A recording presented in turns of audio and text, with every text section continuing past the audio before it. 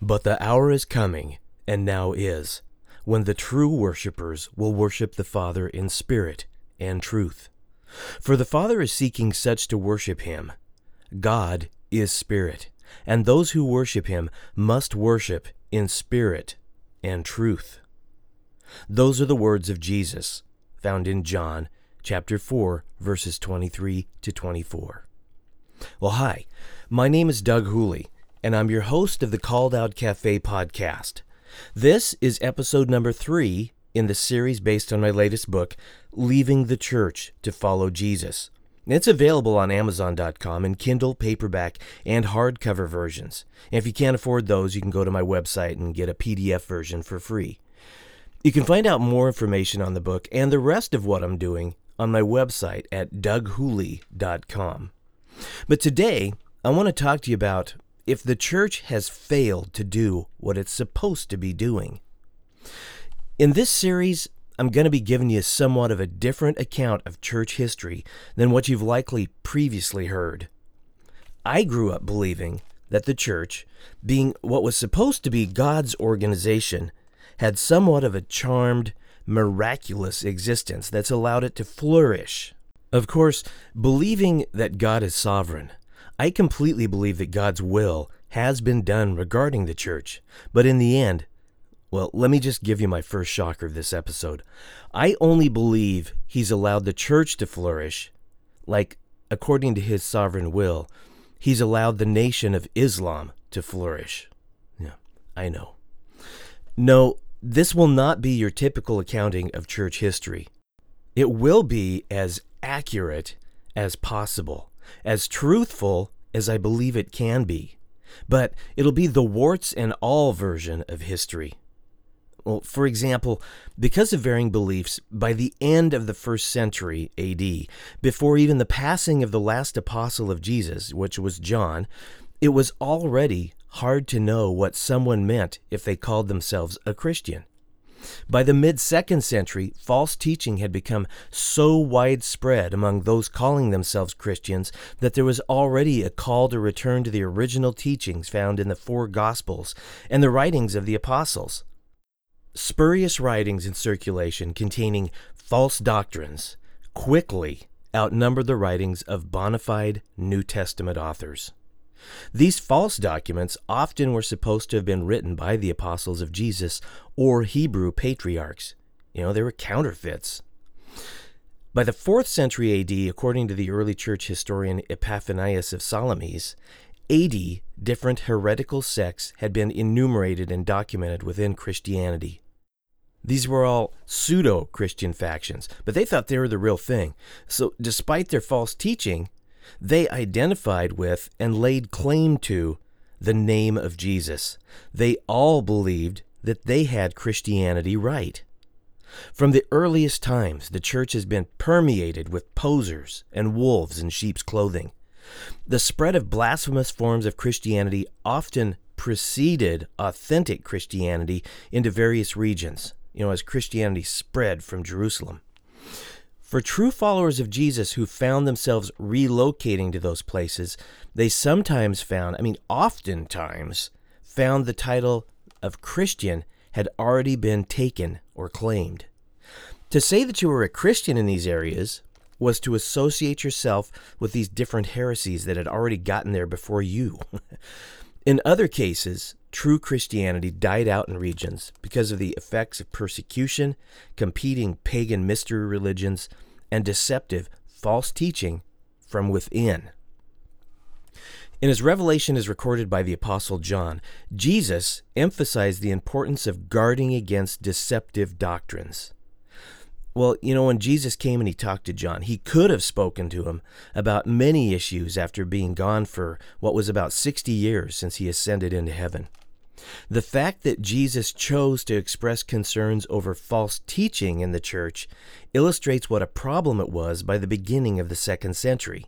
The book of Revelation was given to John probably around 96 AD, about 4 years before the end of the 1st century. It's no mystery why the human-made institution that developed out of Christianity the church was at such high risk of being false itself. How quickly the church went off the rails. There's a story of a man named Tatian, which illustrates just how quickly traditions and teaching got off track. Tatian was a disciple of one of the earliest and most respected of church fathers. And I'll talk a lot about church fathers later. But this guy's name was Justin Martyr. He lived from about 100 AD until he was put to death. He was martyred in 165 AD. After Justin's death, history records that Tatian began to, quote, cherish different opinions, unquote, from Justin's teaching. Tatian left the Christian faith. I mean, he reported to or was mentored by Justin Martyr, who possibly knew one or more of the apostles. So, I mean, he was so close to Christianity actually beginning. But he left the Christian faith, following Jesus, in favor of following a well-known Gnostic teacher named Valentinus. Valentinus, tomato, right? Gnosticism was very influential in early Christianity. And we're going to be talking about what Gnosticism is in a future episode. It actually comes up a lot. It was very influential in early Christianity and has shaped what we know as Christianity today. Well, if Jesus truly is the head of the church, how could getting off track so quickly, within 100 years, have happened, and not just off a little bit? If the church is universal and is currently made up of 2.6 billion members, if the church is also the one associated with all the atrocities committed in its name, and if Jesus is the head of this church, then Jesus is not who the Bible represents him to be. It appears that church history and the Jesus of the Bible just don't line up. The Jesus of the church, as history testifies, it's testified for 2,000 years, 1,900 and some odd years. This Jesus is an utter failure as a strategist and a leader. The Jesus of the Bible, however, the Son of the Almighty God, could never be such a terrible failure. As anyone who takes an honest, pragmatic look at the last 2,000 years of church history may conclude, and please don't trip up over the math, okay? So Jesus, he ascended like in 33 AD, and that would be like 11 years from now would be 2,000 years. So 1,900 and some odd years, close to 2,000 years, right? But anyone who takes this pragmatic look at the last around 2,000 years of church history may conclude one of the following statements must be true. Either Jesus must be declared an incompetent and utter failure as the head of his church, or what passes as the church does not represent the corporate elect of God who belong to Jesus. If what's passed in history or passes now for the church really is Jesus' kingdom, we have a problem. Please allow me to be blunt and even just a little borderline shocking for a little while here. If we're supposed to think what we know of as the church today is the body of Christ, or the kingdom of heaven, the kingdom of God, then what is Jesus' excuse for not maintaining control of his own body? Why hasn't he been able to hold his body together? There are 35,000 to 45,000 different denominations in the world today, and people are constantly leaving the church to other faiths. There's so many different ways to do Christianity, to think about Jesus, to practice following him. 6 out of 10 millennials who grew up in the church have dropped out. Empty Christian cathedrals sit in ruins around the world today. Old church buildings, vacated because of lack of interest, have been converted by the hundreds into restaurants, pubs, museums, and bed and breakfast inns. Meanwhile, the growth of Islam is outpacing Christianity. So what's the matter, Jesus? Why can't Jesus keep up? Why can't Jesus keep people on the same page about what they're supposed to be believing? The doctrines within Christianity are so diverse that they paint completely different pictures of who God is and what your relationship to Him should be. These divergent teachings can't all be right. Someone has got to be worshiping false versions of Jesus within Christianity. The church is claiming all sorts of drastically different things. Like, are we really what some people say are His hands and feet while Jesus is away? So does God need our help, or doesn't He? Is He sovereign, or is He waiting to see what we will do? Are His hands tied unless we pray, or does He know what's best without us telling Him what to do? Is He the God who takes responsibility for everything that happens because it's His will? Or is He the God who is always putting out fires because things don't go according to His preferred plan or His perfect will? Is God waiting to bless us until we get our act together? Or is He teaching us something by keeping us poor and oppressed? Do we have choice, or don't we? Are we elect to salvation, or is it our choice?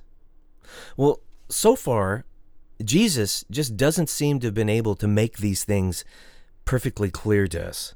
Why isn't the church on the same page as to which God we should be worshiping? As its head, if this organization we call a church really is Jesus's to rule over and regulate, He can't seem to control His people. Thousands of full-time clerical representatives of the church, from Roman Catholic to Baptist, have committed acts of sex abuse on thousands of children in the past few decades, and I imagine long before that. There have been many hundreds of years of documented corruption, what we call licentiousness, and blatant acts of evil at the hands of church leaders. Numerous televangelists who are part of the church in our day have literally been caught with their pants down and their hands in the fiscal cookie jar. Can we talk about Jesus' church being responsible for the Crusades, the Inquisition, the execution of Anabaptists who only wanted to be baptized as adults, and the witch trials? I know the church is made up of imperfect sinners. That's pointed out quite often when these things are pointed to. So, who am I to judge? Shouldn't we expect priests acting on behalf of Jesus to sexually abuse young boys going to confession? Shouldn't we expect poor families to send successful television preachers their last dollars so they can buy their third jet? You know, Google is a quick test of things. Here's a few articles listed out of the 188 million hits you'll get if you Google, "Has the church failed?" Here's a few of them. 3 ways churches have failed millennials. The failure of the Christian church. Why the church is failing. Why the church has failed to convert modern man. 8 ways the church has failed women. All the ways Christian education and the church have failed. The church has failed persons with developmental disabilities. Okay, so the list goes on 188 million times. That is a lot of failure. Oh, Jesus of the institutional church, does the buck not stop with you? Are you sure you're up to the job? When we say the church has failed to do something, are we not calling its leader a failure? Clearly, the church has failed. So what does that mean about Jesus if He truly is in charge of this organization? If the gates of hell will not prevail against the church, how is it, this thing that we think of as the church, how is it that the church could not keep control of Jerusalem during the Crusades? Why did Constantinople, the capital of the Church of the East, the Byzantine Empire, why did it ultimately fall to the Muslims? Why is there so much evil still going on if Jesus has had the chance to straighten it all out through using his church as his hands and feet for 2,000 years. According to many, isn't this church supposed to establish the kingdom of heaven on the earth? Let me answer that for you quickly. Yes, many do believe that. Yet, between China's Chairman Mao, Russia's Stalin, and Germany's Hitler, secular humanism claimed around 130 million lives in the last century alone. There's supposedly, on the other hand, 2.3 billion Christians that make up the universal church in the world that are at Jesus' disposal. Why then hasn't he put a stop to all of that evil? Why has the church failed to complete what's called by many the Great Commission, spreading the gospel to the entire world and making them disciples? Isn't this supposed to be the most important mission of the church? Has Jesus been distracted? Maybe too secretive with his master plan? Too busy? You say it's not him. It's the people that make up the church. The church, his people, need to wake up. Has Jesus allowed his body to fall asleep? Has he lost control of his body? Maybe God made a mistake in choosing his personnel. Maybe Jesus wasn't the right son to send. Maybe he chose Jesus by mistake? Is Jesus not the leader God the Father thought he would be? Or is the church like a chicken running around with its head cut off? Jesus is using the fact that humans are sinners that just don't listen as some kind of an excuse. Well, this is a pathetic picture for you, but it must be true if the church really is the organization of Jesus. Just picture Jesus sitting on the throne next to his Father, pointlessly screaming down to the earth at his own blind, deaf, and dumb body that he just can't seem to control. Now, before lightning strikes me dead, every time I hear someone say the words, "The church has failed," or is failing, I cringe. Then I think two thoughts. First, you are absolutely right. The man-made religious institution known as the church today has been a horrendous failure since its start. It deserves every criticism it receives. But then, secondly, I think, the true body of Christ, the ecclesia, complete with Jesus as its head, has never failed. It's only that your idea of what the ecclesia is and what it's supposed to be doing is unbiblical. In the episodes that follow, I'm going to lay out a case for why it is that what is commonly thought of as the universal church is a counterfeit organization. It's not and has never been the same as the actual body of Christ, the kingdom of heaven, the holy, called out ones who are in Christ, whom have been chosen by God for salvation. It should be obvious, but needs to be said because millions are doing it. The ramifications of participating in a counterfeit organization where God is concerned are great. Although I'll argue that there is no true universal church on the earth as it's popularly thought of today, Jesus has always had a group or body of chosen, true disciples that are known to him. As the gospel spread throughout the world, so did those individuals who were elected to salvation. Although they have intersected many times with the church, there have been plenty of saved or authentic followers of Jesus within the church throughout history. They've also existed independently of, and in many cases, despite the church. Despite many obstacles, the individual authentic followers of Jesus have managed to find each other and meet together throughout history. Well, before I go on any further, I need to define a couple of terms. When I use the word biblical, I'm talking about something that's addressed in Scripture. It's translated and understood appropriately. Of course, appropriately understanding Scripture is always contentious. It's a big contentious subject, but understanding the meaning of Scripture as it was intended to be by its author or authors is the goal of truth seekers. When I talk about biblical authors, I'm always talking about the small a authors, like John and Peter and James. And the capital A author is, of course, God himself. He's the one behind what's being authored or written in the Bible. Well, the term unbiblical is not necessarily a bad or negative thing. You can think of something as being unbiblical when the Bible is silent on it or doesn't address it, and it's not in conflict with what is biblical. Unbiblical things may be counterproductive, but also may in fact be a good thing that's edifying to the body of Christ. For example, electric lights are not addressed in the Bible, but having lights in the sanctuary can be very helpful. Well, when something is anti-biblical, and this may be a term that's new to you, it's in opposition of what Scripture is telling us.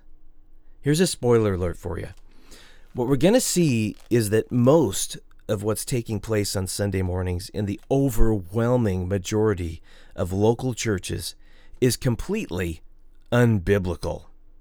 But more concerning than that is that there is also much taking place that is anti-biblical. Unbiblical and anti-biblical principles can have an interesting relationship.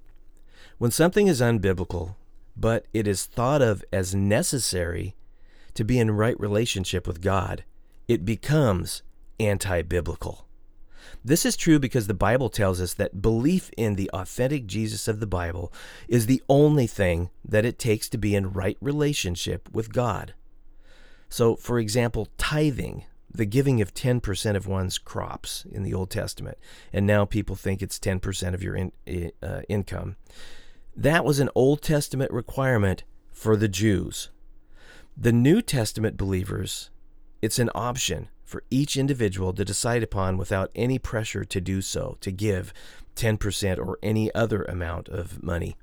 So when tithing is sold as a necessary practice to improve our relationship with God, or to demonstrate that we're a legitimate Christian, or to apply pressure in any way, imply that the Bible is the one putting the pressure on us, it is anti-biblical.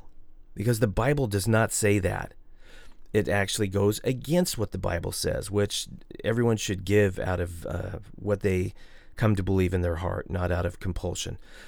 Well, the same can be said about prayer, about devotionals, about church attendance, about abstaining from alcohol, and many other pious religious practices and behavior. Misusing Scripture, twisting it, pulling it out of literary context, amplifying it, minimizing it, or omitting it, failing to consider the culture and historical context, just to make a point and support a position is to create a false biblical narrative and is therefore anti-biblical.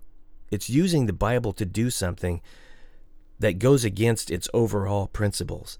Anti-biblical is bad. It is anti-truth. Jesus is the truth. Anti-biblical is anti-Jesus. It's the philosophy and position of anti or against Christ. It can oftentimes take the form of adding to the gospel, which is no gospel at all. It is not good news. It's like, here's more stuff for you to do.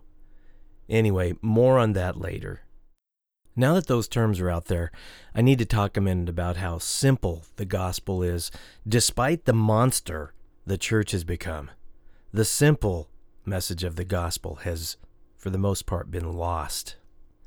Jesus could talk to a perfect stranger for 10 minutes and convey all the information necessary for that person to gain eternal life. If one is elected by God to hear and understand it, at the core of the gospel is a very simple, easy to understand message. There is no Bible school or seminary necessary to understand and live by it. Once Jesus conveyed his simple message, he moved on without placing a burden on anyone, nor did he ever place any expectations of adhering to any kind of religion on anyone. That is an important, fundamental part of the good news. Please understand the essence of Jesus' gospel. By believing in Jesus, who he said he is, what he accomplished, and by making him your Lord, in other words, totally relying on him for your eternal status, you are justified in the eyes of God and guaranteed to be forgiven for your sins. You become his, Jesus' possession, and are adopted into his family, which is what makes it possible to gain eternal life. Nothing else is required. So, if the Holy Spirit has called you to believe this simple information, belief in Jesus, what is your natural, organic response to that simple gospel message? It's like it's too good to be true. Besides the emotions you might feel as you believe this good news, what is it? I mean, it's like almost unbelievable news, right? What is it your belief in Jesus compels you to do, if anything? Is it go to church? Will you intuitively start modifying your behavior? Will you feel an intrinsic need to tithe 10% of your income? Will you tell others about the gospel? Where do your thoughts on how to react to this amazingly good news come from? Remember, it's only authentic belief in Jesus that saves you. That's all it takes. That's all that it is. That he is the Messiah and the Son of God. Let's take this a little further. Imagine you live in a world with no churches, no preachers to influence you, and no other preconceived cultural Christian notions. No, I'm not talking about John Lennon's song Imagine. But now, answer the same question given that. Like no preachers telling you what to think about what you believe in, no churches that are there, no Christianity. Answer this same question. How do you respond to the simple good news that Jesus has for you? That it's just belief, authentic, true belief in him, making him your Lord, that saves you, depending on him for your salvation. What is it that you will do in response to his gospel in the absence of those traditional religious trappings? In this world, I'm trying to get you to imagine there is no man-made institution that represents God, no formal ministries to be a part of, no televangelists, no institutionalized Christian religious services. It's a world devoid of any Christian religious framework. All you have is the knowledge of the gospel that Jesus imparted to you, that he's the Son of God, Messiah, and you need to depend on him. What now is your response to the gospel? How would it play out in your life the next day after you believed in this, the next month, the next year? Would you naturally think to yourself, I need to find other like-minded people and meet with them on Sunday mornings, and I feel like I need to stare at the back of their semi-anonymous heads while I sing along with 300-year-old songs and listen to a guy being paid to talk to me about my behavior?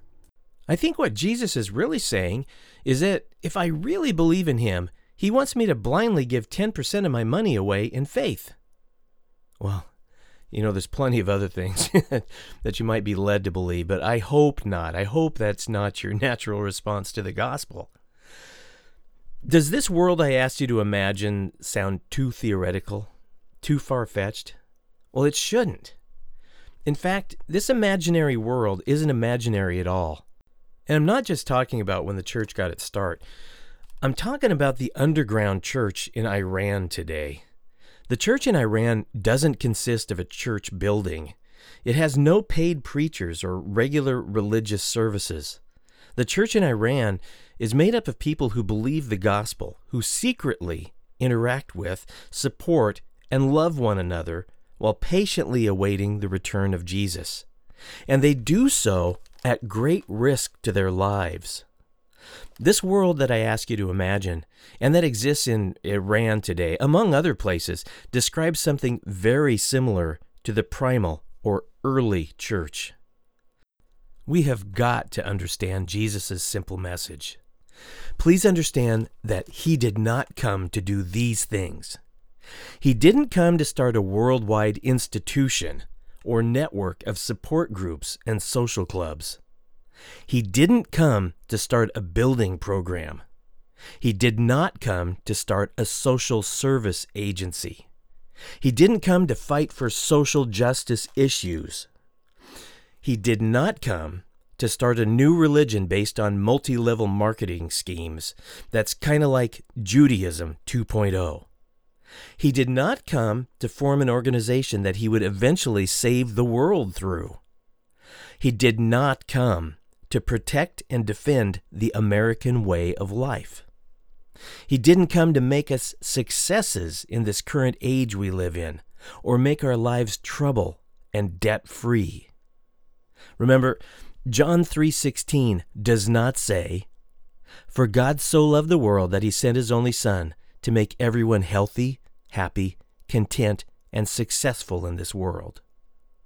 So, what is it all about? What is our purpose, and what is it that Jesus did come to do? Are you ready for this?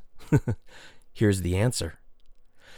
Jesus came to call out a new, eternal, holy people for God and graft them into his family. He came to save those from their sins who believe in and rely on him to do so. To those who believe, he will grant eternal life and make them citizens in the kingdom of heaven, a kingdom that is clearly not of this world. This kingdom is not of our making, but of his making.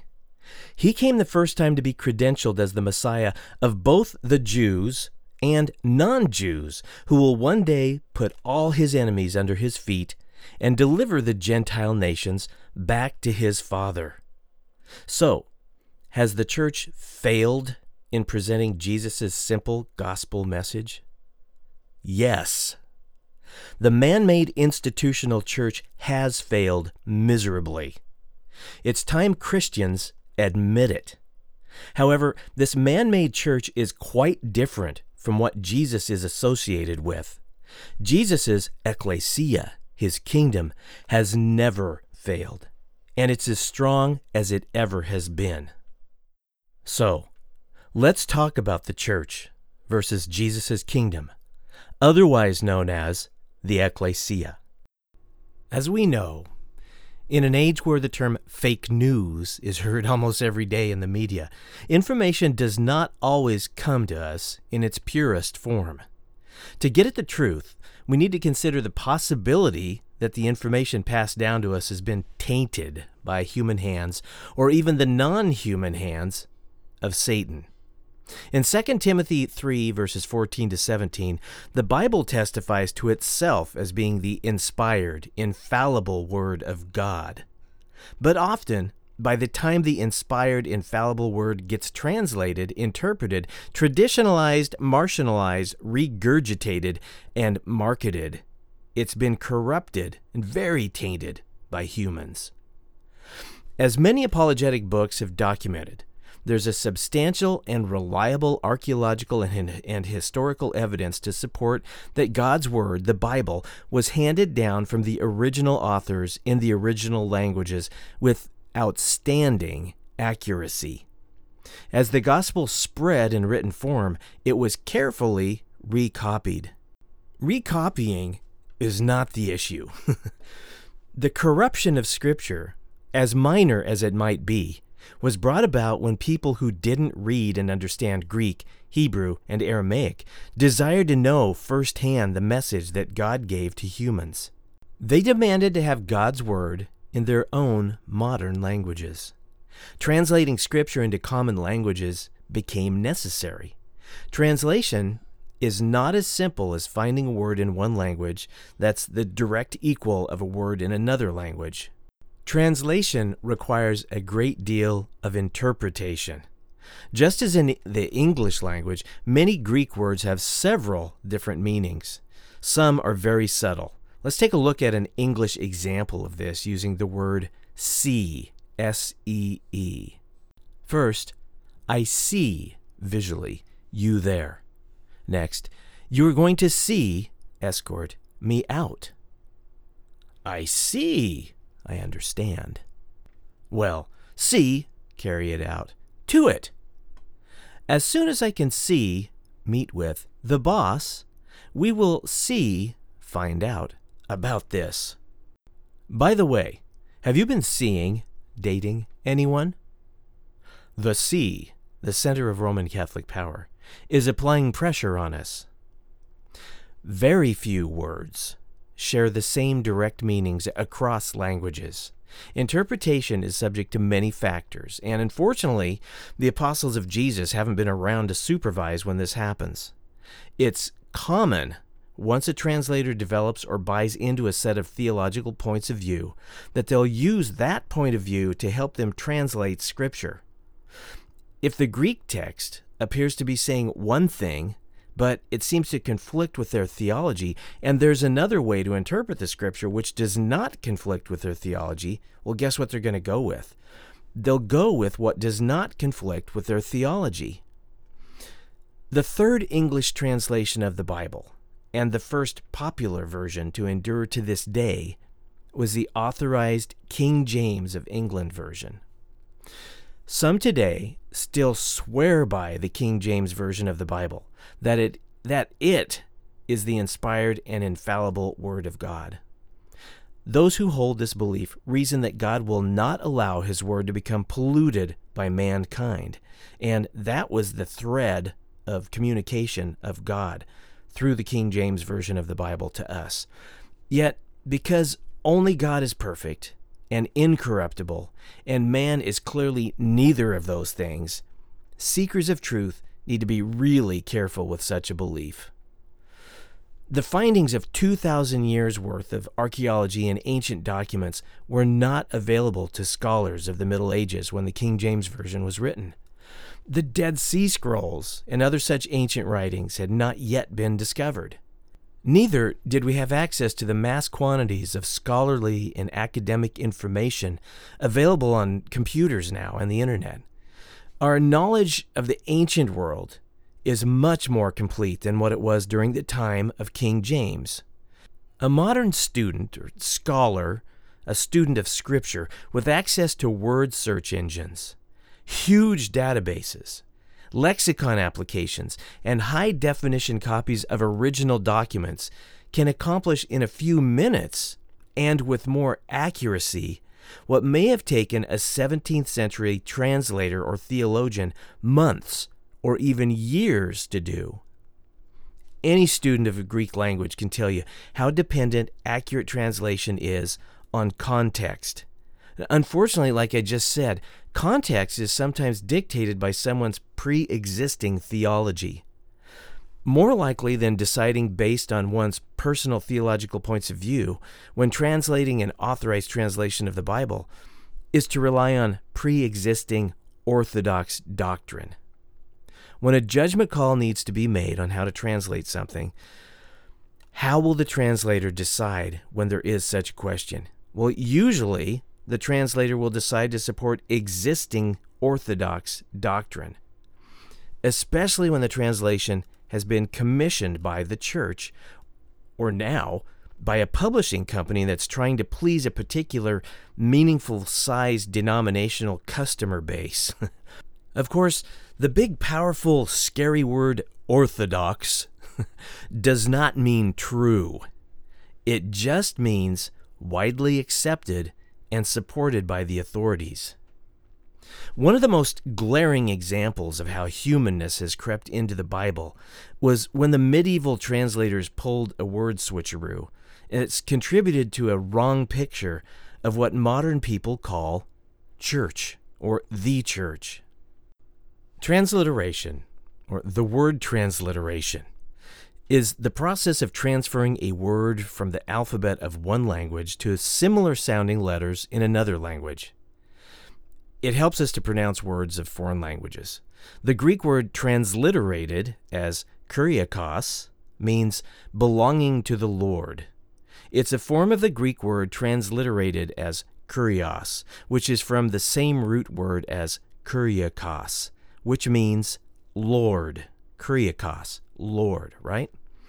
Well, the word kuriakos began to come into use in the 4th century AD. This is the 300s, or the 4th century AD. It was used to describe not people who belonged to the Lord, but the dedicated physical places of Christian worship.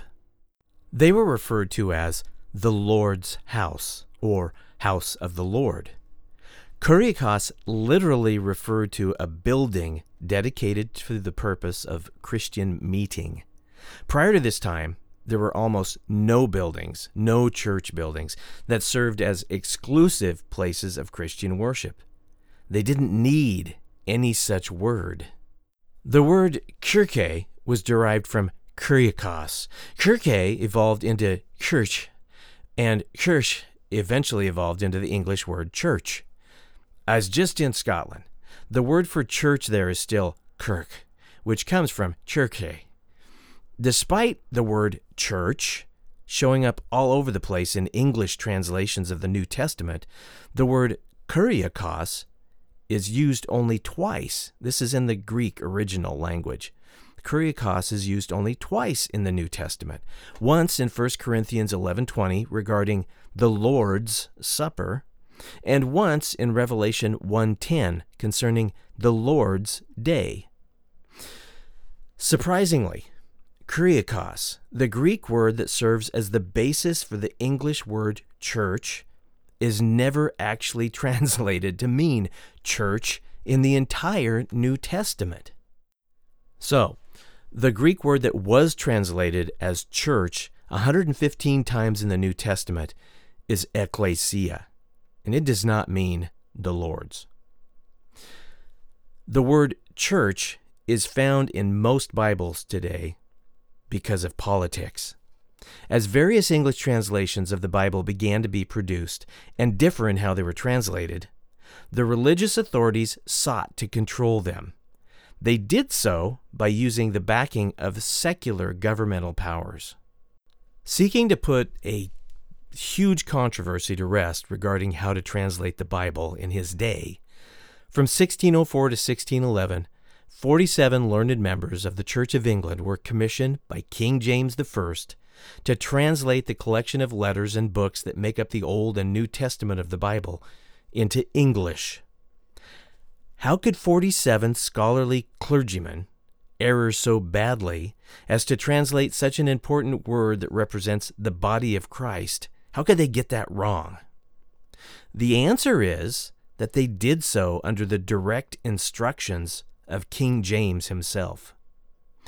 The king had instructed the men responsible for translating what many believe the most important document on earth, the King James Version of the Bible, to reflect the organizational hierarchy structure of the Church of England and to stress the importance of ordained clergy in their translation of the Bible.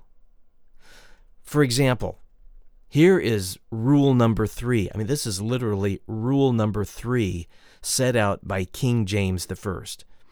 It starts with this preamble. For the better ordering of the proceeding of translators, His Majesty recommended following rules to them, to be very carefully observed. Here's rule number 3. The old ecclesiastical words to be kept, as the word church is not to be translated congregation. Okay, so picture a United States president giving a set of Bible scholars instructions based on how he wanted the Bible to turn out. Rather than allowing the translators to let the original language of Scripture take them where it may, King James instructed them to follow the same rules as the translators of an earlier, controversial English translation of the Bible had followed. What? The King James Bible is not the original English authorized translation of the Bible? That's right. The Bishop's Bible preceded the King James authorized version. It was translated under the authority and sponsorship of Queen Elizabeth I and the Church of England 36 years earlier in 1568. The Bishop's Bible translation was in response to yet another earlier English translation of the Bible, a translation that was not authorized by the Church of England. It was called the Geneva Bible. The Geneva Bible was produced after Protestant Bible scholars fled England under the rule of Queen Mary I. Bloody Mary, who subscribed to Roman Catholicism unlike her dad. She was responsible for burning over 280 Protestants at the stake. She had no appreciation for the Protestant church her father had started in England. Mary's father, King Henry VIII, established the Church of England when he separated his nation from the Roman Catholic Church for personal reasons. He wanted to divorce Mary's mother, Catherine of Aragon, but the Pope wouldn't let him, so Henry started his own church that would let him. Under Henry VIII, the first full English translation of the Bible was completed and mass-produced. That Bible was translated by William Tyndale, you might have heard of him, and it was completed by Miles Coverdale. Some theologians and scholars that fled Queen Mary's England took up residency in Geneva, Switzerland, where famed Protestant reformer John Calvin was the primary spiritual leader. As the tug-of-war with the English translation of God's Word began, the Geneva Bible, under the supervision of John Knox, famed Scottish theologian John Knox, and Miles Coverdale, and under the direct influence of John Calvin, it took on a very Protestant feel.